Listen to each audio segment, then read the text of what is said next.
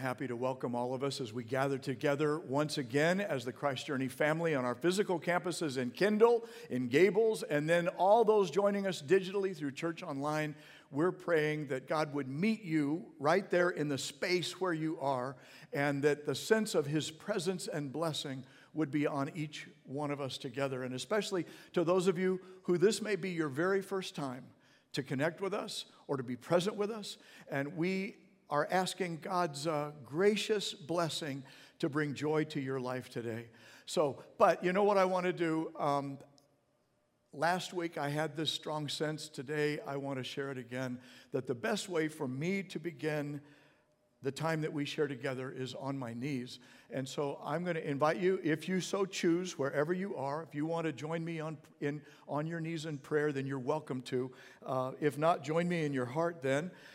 And allow me to lead us. As we remember this day, Lord, you said your house should be a house of prayer.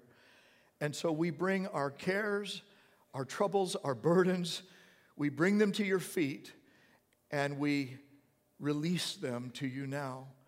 We thank you, God, for the promise that you are our refuge and our strength, a very present help in trouble. And we got trouble. We're in trouble. Our world is in trouble. We're in trouble physically.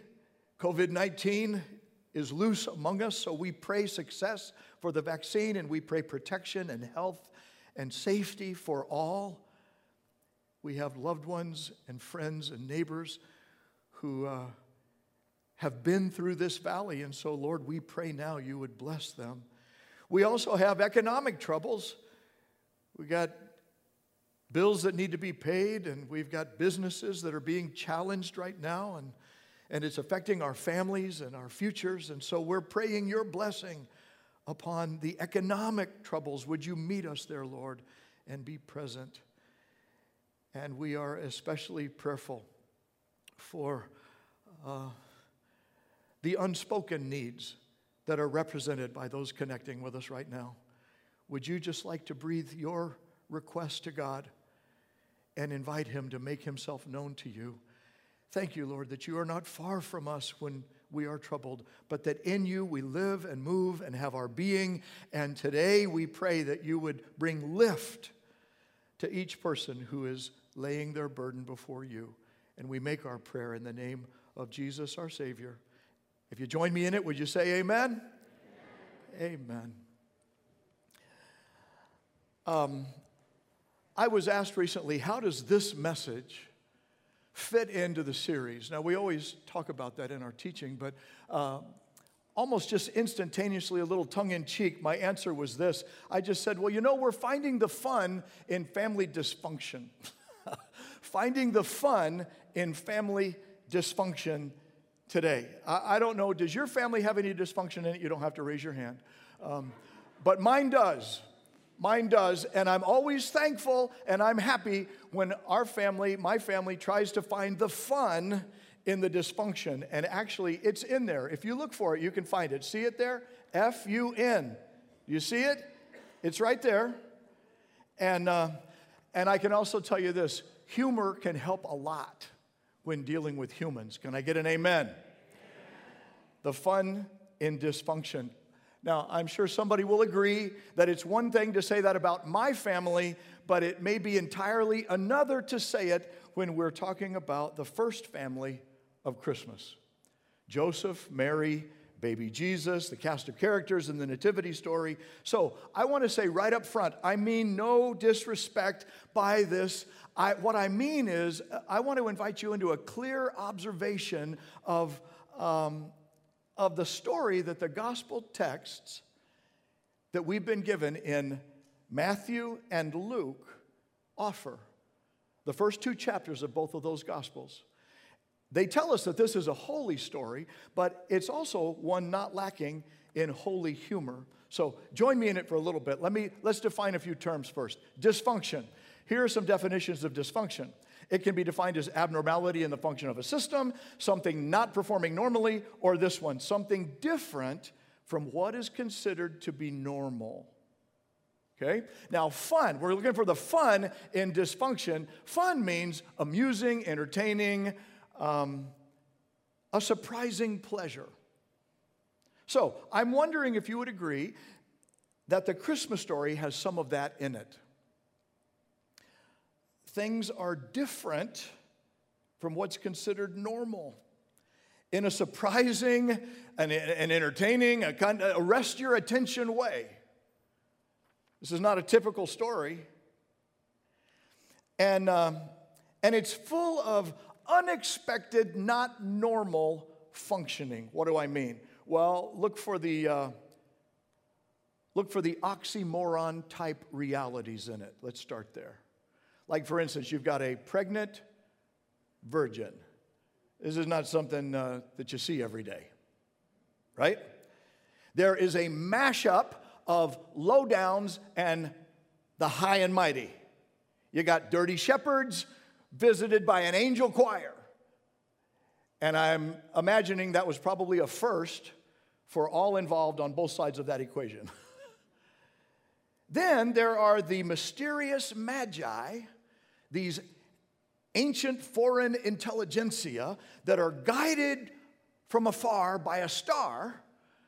This is not normal, is it? In fact, some scientists have suggested that that might have been a planetary alignment in the heavens of Saturn, Jupiter, and Mars back in 6 BC. Now, it's rare, definitely not the norm, but this was like a cosmic welcome mat that even the heavens were saying, look. By the way, maybe you already read that a similar alignment is happening this month, December 2020, with Jupiter and Saturn that hasn't happened in 800 years. So, rare, not necessarily the norm. Another oxymoron was the weakness we see in power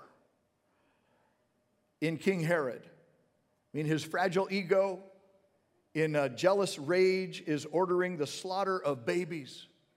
And then there's the power that we see in weakness in two very ordinary and unlikely heroes. These are unknowns until this moment. I've got a friend up here. You see, I'm being visited, so pay no attention to him.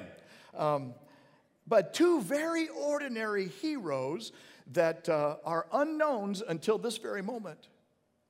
There's a young Jewish woman and her very quiet Jewish fiance. By the way, did you know Joseph never speaks a word in the New Testament? Check me out on that in the stories. But his speech is to do the will of God. He's like an action figure. You know, his actions do the talking for him. And his name is the same as one of the most resilient figures in the entire Hebrew Bible, Joseph, son of Jacob, who also was known for his amazing dreams. He was betrayed by his brothers. He was sold into slavery. He resists being seduced by his boss's wife, only to be falsely accused and then thrown in prison and forgotten. And yet he takes hit after hit after hit, but he just keeps bouncing back until finally he rises to serve as prime minister in Egypt and then delivers his people at a critical time from hunger. The Joseph of the Christmas story is also blindsided by someone he cares about. And he feels very betrayed when he finds his beloved betrothed expecting. And one thing he knows for sure is it's not his. Check the story out. Surprise! But he, like Joseph in the Torah, is a man of character, integrity, devotion, and he wants to honor Yahweh God in his life. So that means, and in his marriage, that means he can't marry Mary. That's his conclusion. Nor does he's such a good man, he doesn't want to subject her to public disgrace. And so you know what the story tells us? He is seeking to divorce her quietly. Well, of course, quietly. He never speaks quietly. And then somewhere in the night, Joseph's restless sleep is interrupted by an angelic messenger in a dream, a fascinating dream that assures him that God is at work in a different from what is considered normal way, and telling him not to be afraid to take Mary home to be his wife. With this explanation, what is conceived in her is from the Holy Spirit. Now, that's not something you hear every day. But what does Joseph do? He acts. He acts on the word of the Lord just as instructed, much like Abram did, the father of the faithful way back in Genesis, who obeyed the call of God, though not knowing where he was going, he still went. And there's Joseph's story in the New Testament. Now, Luke's gospel tells us some of what Mary is experiencing. Luke isn't one of the 12 disciples. He's the only non-Jewish author of the entire New Testament. All the rest of the letters of the New Testament were written by Jewish authors. And he tells us early in his gospel, well, why did he get in there? How did he get in there? Well, he tells us early in his gospel that he got his information from eyewitness interviews, from people who were actually there at the first. And then what he did was carefully investigate and then recorded the data so that others like us, like you, like me, could read it later and then know what they saw, what they experienced. And so Mary, as many first century Jewish girls did at that time, took her name from Miriam of the Exodus time. She was Moses' big sister. She was a prophetess, a worship director, a singer-songwriter. She's a leader. She's an inspiring model to aspire to for all women in Jewish life. And God used Miriam in her day in the Exodus to help deliver Moses from the river Nile, and that Moses would then later help deliver Israel from Egypt's slavery. Story background. Now, we don't know because the story doesn't tell us, but Joseph's parents, Mary's parents, maybe had those stories in mind when they gave them the names they did, because New Testament Miriam, translated Mary, would likewise be God's instrument in delivering a deliverer. I mean, when we first meet her, she's engaged to a carpenter. She's looking forward to her married life, but God has some other plans. And she receives this unexpected visit, an angel visit, with a greeting that sounds like, congratulations, you've just won grand prize in a contest you never entered. And what she heard next was news that most every woman in Israel at the time had hoped to hear, that her child would be Messiah, God's promised Savior. Now, in the story, she doesn't doubt the message, but she does have questions about what, how is this going to happen? Because here's something that Mary knew about herself. She was a virgin. And then she's told that there will be a supernatural conception.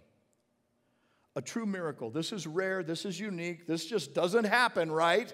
To which, long story short, she voluntarily says, well, I'm in agreement. I am the Lord's servant. May it be to me as you have said. If this is your plan, God, then I'm in. Now, those of us so familiar with the story and who actually worship through this story may miss the humor in it. But I'm telling you, there's chagrin. There is a God-sized surprise in this crazy irony. Ironic humor. It's laughable, it's ludicrous, it's shocking to the point that skeptics find it really easy to say this is ridiculous. This is absurd. I mean, stop, time out, think about this. This doesn't happen. If God, imagine your skeptic friend, as I've had them say to me, if God is in this, then he left himself wide open to all kinds of ridicule and insult and jokes. I mean, what a big joke. Which raises the question, why would God do that? I mean, why would he make such a confusing, dysfunctional entrance? Good question. You know, it makes religious people uncomfortable too. This whole storyline. Some try to over-sanctify it. How? Well, make Mary a perpetual virgin, which means that her virginity was so core to her identity that she could never stop being a virgin. That's the perpetual virginity, a forever virgin. Did you know the Bible does not do that? The Bible writers do not do that. Luke, who talked to the eyewitnesses who said they were there, they don't do that. Matthew and John and Mark, the Jewish authors of the Gospels, they don't do that.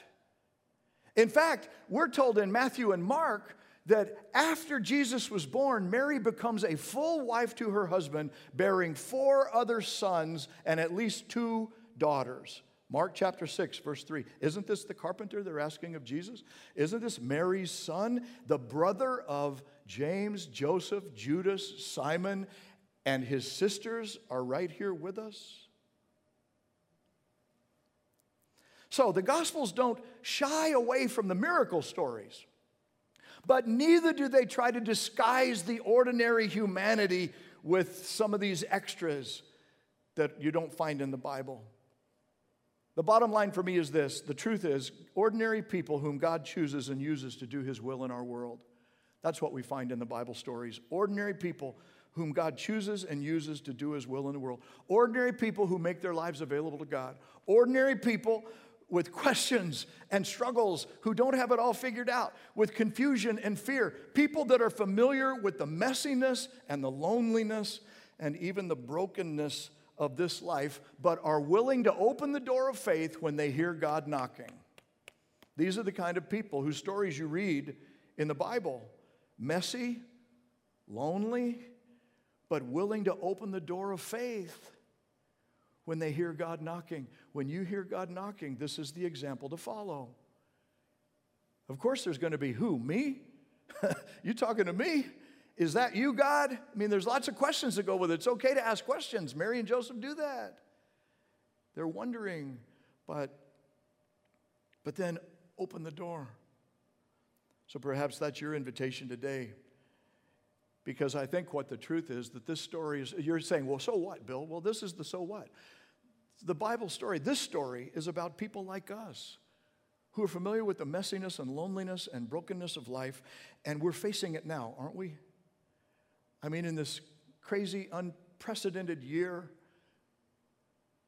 that we've been introduced to our loneliness in more pronounced ways than we were aware of before. I mean, maybe it was there, but now we have to pay attention. And there are many kinds of lonely. I mean, there's the loneliness of illness, which some of our families and loved ones and friends and neighbors have experienced.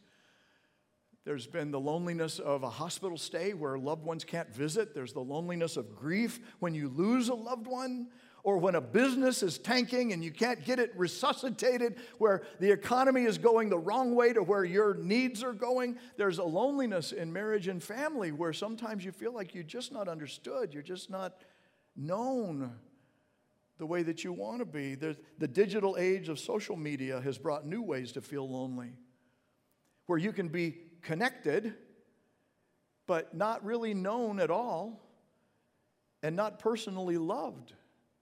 And it's a little confusing, right? And then our culture of private choices. We love our privacy, but it's left many desperately lonely. Sociologist Philip Slater, in his book, The Pursuit of Loneliness, writes this: we seek more and more privacy and then feel more and more alienated and lonely when we get it. We compete rather than cooperate. We avoid rather than engage. We play it cool and thereby make the world a colder place. Suspicion and skepticism make distrust a cultural norm.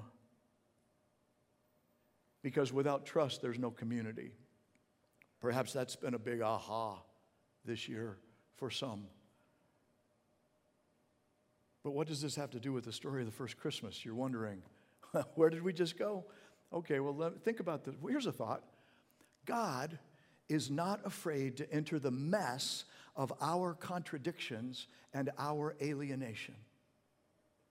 In fact, He does it in a way that creates community and that invites investigation. So this is the bottom line. Here's where I'm going with the whole story. I'm wanting to ask you, you read it on your own, but then ask yourself, can you see how God is creating community in the coming of the Christ and then inviting investigation so that we come to understanding? It creates community as we read in Psalm 68 verse 5, where God is defined in this way: a father to the fatherless, a defender to the widows, is God in his holy dwelling. That means in his habitation, where God shows up, where God makes his dwelling known. This is what you experience. God sets the lonely in families. And he leads out the prisoners with singing. But the rebellious, they live in a sun-scorched land. In other words, it is God's way to make a place for the messy and the lonely, the outcast, the broken. He is help to the helpless. He's a shelter to the needy. And he makes a way out so even prisoners can find prosperity. But, the rebellious, the proud, he's glad to leave them in the desert and get sunburned. Sun-scorched out there. The point is this: God meets us in the difficulties and disconnected of our ordinary days and then lifts us into his story of family and freedom. That's the Christmas story. Christmas is about God doing that. God chooses and uses ordinary people to do his will in our world, even in its messy, lonely, broken places. He enters our story that we might be lifted into his. The Christmas story tells us that God makes his entrance into our family so that we can make our entrance into his. It creates community. That's my point. It creates community. But it also invites investigation. Atheist Lee Strobel was an award-winning legal editor for the Chicago Tribune. He worked as an investigative journalist researching facts and evidence in criminal cases, and his job was to separate rumor from reality and fact from fiction, to find the truth so that what they printed was trustworthy and true. Well, his wife, his agnostic wife, somewhere along the way came to personal faith in Jesus as her Savior. And this was no small alarm to Lee, atheist Strobel. And so, you know what he does? What Lee Strobel does is he takes his atheistic skills and his journalistic award-winning competence to church to expose what a make-believe fable this all is. Now, long story short, and there's a whole other talk that needs to go into that explanation. By the way, you can see that in the movie describing his life if you look up Lee Strobel. But anyway, what it does is, long story short, his investigation took him to the conclusion that there was solid evidence supporting the story. Eyewitness evidence, scientific evidence, profile evidence, what he calls fingerprint evidence, compelling enough to believe that the gospel of grace in Christ is true. And he's written about it. Actually, he's written several books about it. His Case for Christmas explores that evidence. And if you're interested, you can check it out. It's only like 90 pages, but very provocative and insightful. But the bottom line is this: grace, God's grace doesn't mean that you have to earn it or deserve it, but the love of God comes to us as a gift. A free gift that we can receive, and that gift comes through Messiah, as predicted in the ancient Hebrew text, written centuries before Jesus ever showed up. Predictions, prophecies, promises made that Strobel calls God's fingerprint evidence that beg investigation. By the way, did you know that scholars count 300 of those types of nuances, predictive elements, promises, prophecies that can be investigated? What I've done is taken 30 of those and then right-sized them into the 25 days of December 1st through December 25th, and then put their foretelling and their fulfillment as testified to by the eyewitnesses in the first century in our daily countdown to Christmas. So if you would like to see what those key indicators are, where they showed up in what we now call the Old Testament over the 2,000 years prior to the coming of Jesus, and then what the first century writers said for those who would come later, oh, don't miss this. And they were connecting these together. You can check that out just by going to 786-610-1010 and type in Devo, or go to the website, or go to Christ Journey app. Anyway, the key indicator that I want us to take a look at today is the one closely associated to what the angel told Mary and Joseph from Isaiah 7:14, written 740 years before Jesus. The Lord will give you a sign. The virgin will conceive and give birth to a son, and you will call him Emmanuel. Now, this has an original context, but also a dynamic fulfillment. The word Emmanuel means with us is God. And Luke and Matthew both mention this dynamic fulfillment found in Christ. The first century believers wanted us to know that not only did it make sense in Isaiah's day in the situation their nation was facing, but this was lifted to physicality in Mary and Joseph's story. They saw fulfillment in Jesus Christ to the signs foretold from the ancient times, and this is one of them, born of a virgin. Now there's that absurd, ridiculous truth again, the claim anyway. Dr. William Lane Craig, an expert in scientific evidence for creation, for a creator, says that when he was young, he thought the virgin birth was absurd. Maybe when you stop to think about it, you would agree. It's like, yeah, what is this? When does that happen? And then he went on to explain, for the virgin birth to be true, real, actual, a Y chromosome had to be created out of nothing in Mary's ovum because she didn't possess the genetic material to produce a male child, close quote. But still, Dr. Craig became a believer, a follower of Jesus. How did that happen? Well, he continued telling his own story. He says, you don't need to have all your questions answered to come to faith. You just have to say, the weight of the evidence seems to show this is true. So even though I don't have the answers to all of my questions, I'm going to believe. And then he says this, if I really do believe in a God who created the universe, then for him to create a Y chromosome is child's play. So the Christmas story invites investigation. That's the point I'm making. If you're sort of furrowing your brow and saying, yeah, how does that work? Well, that's what it's doing. It's saying, well, check it out. Study, engage it like Strobel did. The Christmas story invites investigation as it creates community. So what are some takeaways today? Well, one for me is hope. Hope that no matter how dysfunctional my family is, no matter how dysfunctional we may get, God can handle it. Nothing is too hard for God. Nothing is too messy for him. Another one is this, love. This is a takeaway from the Christmas story. To the lonely, the answer to the lonely is love. The answer to loneliness is love. Being noticed, being known, being needed. That even God uses people and loves people like you. God chooses and uses ordinary people like us to extend kindness and to create the gift of family. God sets the lonely in family, not just biological ones. So our spiritual family is a testimony to that. That he brings us together, whether it's high, low, in, out, on, off, whatever our past dysfunction, he says, I can go to work there and I can bring good news and great joy.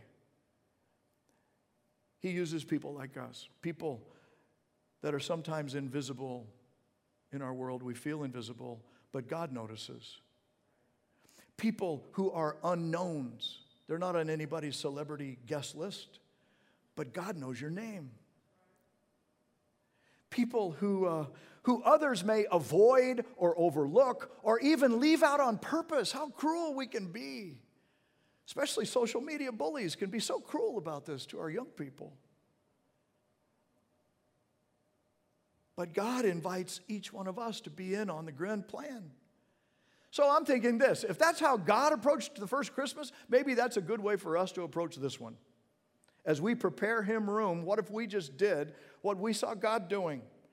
That we prepare room in our hearts, in our homes, by perhaps listening to one another, noticing one another, engaging the story with one another, to notice people, to listen, to get to know them personally, and to listen to understand, not just listen till it's your turn to talk. And we know there's a difference. Like this happened for me and my mother over Thanksgiving this year. I was asking her a question because somehow the topic of my adolescence came up, which was a very challenging time for my parents. And so I asked my mother, well, were you ever upset with your parents for the way that they were raising you back when? And so she was telling me, well, yeah, when I was a cheerleader and there was this boy and this other man and they didn't want me taking a ride with them and I got so upset. And I got stuck on the word cheerleader. My mother's 87 years old and this is the first time I ever knew my mom was a cheerleader. I said, Mother, you're a cheerleader? Oh, yeah. But she said, but back then we didn't have vans and buses to drive you places. You had to get your own ride. And that's when my mom said, no, you're not riding with him. You're not riding with him. And that's when she got upset. But it was because I asked a question and then I just listened. Instead of assuming that I already knew the answer, I got to know my mother in a different way. This very Thanksgiving, perhaps we could too. And then you know what you do? This is what God did. You look for ways to include people. Whether they live far away and He lights up the sky for them, or whether they're out in a field nearby and He pays them a special visit, that we could look for ways to include others instead of leaving them out. And then maybe use them to help even more people this Christmas. How could we do that? Or maybe, you know what? Maybe you or somebody that you love has intellectual hurdles that when they think about faith, they always think about leave your brain in the lobby. That you can't dare think when you go into a church building. Well, that's not what Luke says at all. Jesus even said this is part of the great commandment. You got to learn how to love God with all of your mind. That doesn't mean you leave your brain in the lobby. It means that you engage it. We create community for the heart, and we invite investigation that feeds the mind. Create community, invite investigation, share your story. Maybe there's some research that you could share. But I got to tell you, there is humor in this story, like the humor of a big joke. It is a joke, but it's a joke that God is telling. And the joke is on Him. Why? Because of those He loves. Now, I'm a dad, and I'm a dad who likes to be respected. I'm a dad who likes to win, I very seldom intend to lose in anything that I try to do. I don't know if anybody else relates to that. But I have been known to lose when it comes to connecting with my kids. Like when they were little, I would play little hide and seek. You know what that is? That's when they go off to hide and you know exactly where they are. They're behind the curtain with their shoes sticking out, and you walk in the room and go, I wonder where Corey is. I don't know where Jessica is. And even though the parent knows, they don't know. And so you lose so that they can win and you can share the moment. Or when I go to hide, you know what I would do? I wouldn't hide in such a place so as not to be found. I'd hide in a way that, hey, they could find me. Because it was about being together. And that wasn't the last time when they were little. As they've grown, I've let them win some games. I know not all of them. If you're watching right now, Jess and Corey, I haven't let you win all the games, but I let you win some. Why? So that I could share your victory. I don't like being embarrassed. That's another one. But I can tell you that I have been willing to play the fool where my girls are involved. I have been willing to be embarrassed, to be the joke. Why? Because I love my kids. Because I want to be with them. Whether they're painting me up with makeup, should I say that? And then that's when I have to say, oh, don't take a picture. I just can't go anywhere, please. But willing to be embarrassed. You know why? Because they can't always get to me from their side. But I can help get to them from mine. And then it's like, I just want to be a Manu dad, a Manu dad. Be with me, kids. I want to be with you. And then it occurred to me, what if the Christmas story is God so wanting to be with his beloved that he becomes part of the joke so that we could get we could be part of his joy. So no matter how messy or how lonely our lives, God is seeking to bring us into his family, to bring us closer, to create community in love. And no matter how confusing or troubling or intellectually challenging and desperate our dysfunction, God, our Emmanuel, our with us God, is not just an idea, but a concrete reality, a historical, real person revealed in Jesus Christ, who has come to lead us out of captivity and into freedom. Now, why does that matter? Because every family, mine, yours, every person, me, you, is dysfunctional. Every one of us is messy in some way. We got stories of brokenness and loneliness and neediness in our lives. So that it really raises this question: can God still meet us in our messiness and our loneliness? Can God still use us to relieve some of that human need in others? Yes. The Bible word for that messiness is sin. And Jesus comes to take away the sins of the world. But how do we get in on it? Well, I got two suggestions. You can pray like Mary did. Be it to me according to your word. Just like, Lord, what you have in mind is what I don't want to miss. So here I am. And you can act like Joseph. He doesn't say anything, but he does a few things that really matter. You could do this today. Follow God's lead. Show your strength and kindness toward the ones you love. Do the right thing God's way. And then let's watch together to see how God can still turn awkward into awesome when he sets the lonely in families. Would you pray with me? Gracious God, we thank you for the gift of your magnificent mind. Your ways are so much higher than ours. Your thoughts are so much higher than ours. And yet you invite us to think them with you. Your word is so amazing and sometimes confusing and sometimes challenging and sometimes so comforting. And you invite us into your story. Thank you. I'm praying for somebody today who, like Mary, is a woman with her own plans, and yet you have other plans. And I pray that you would bring her into the fullness of your grace.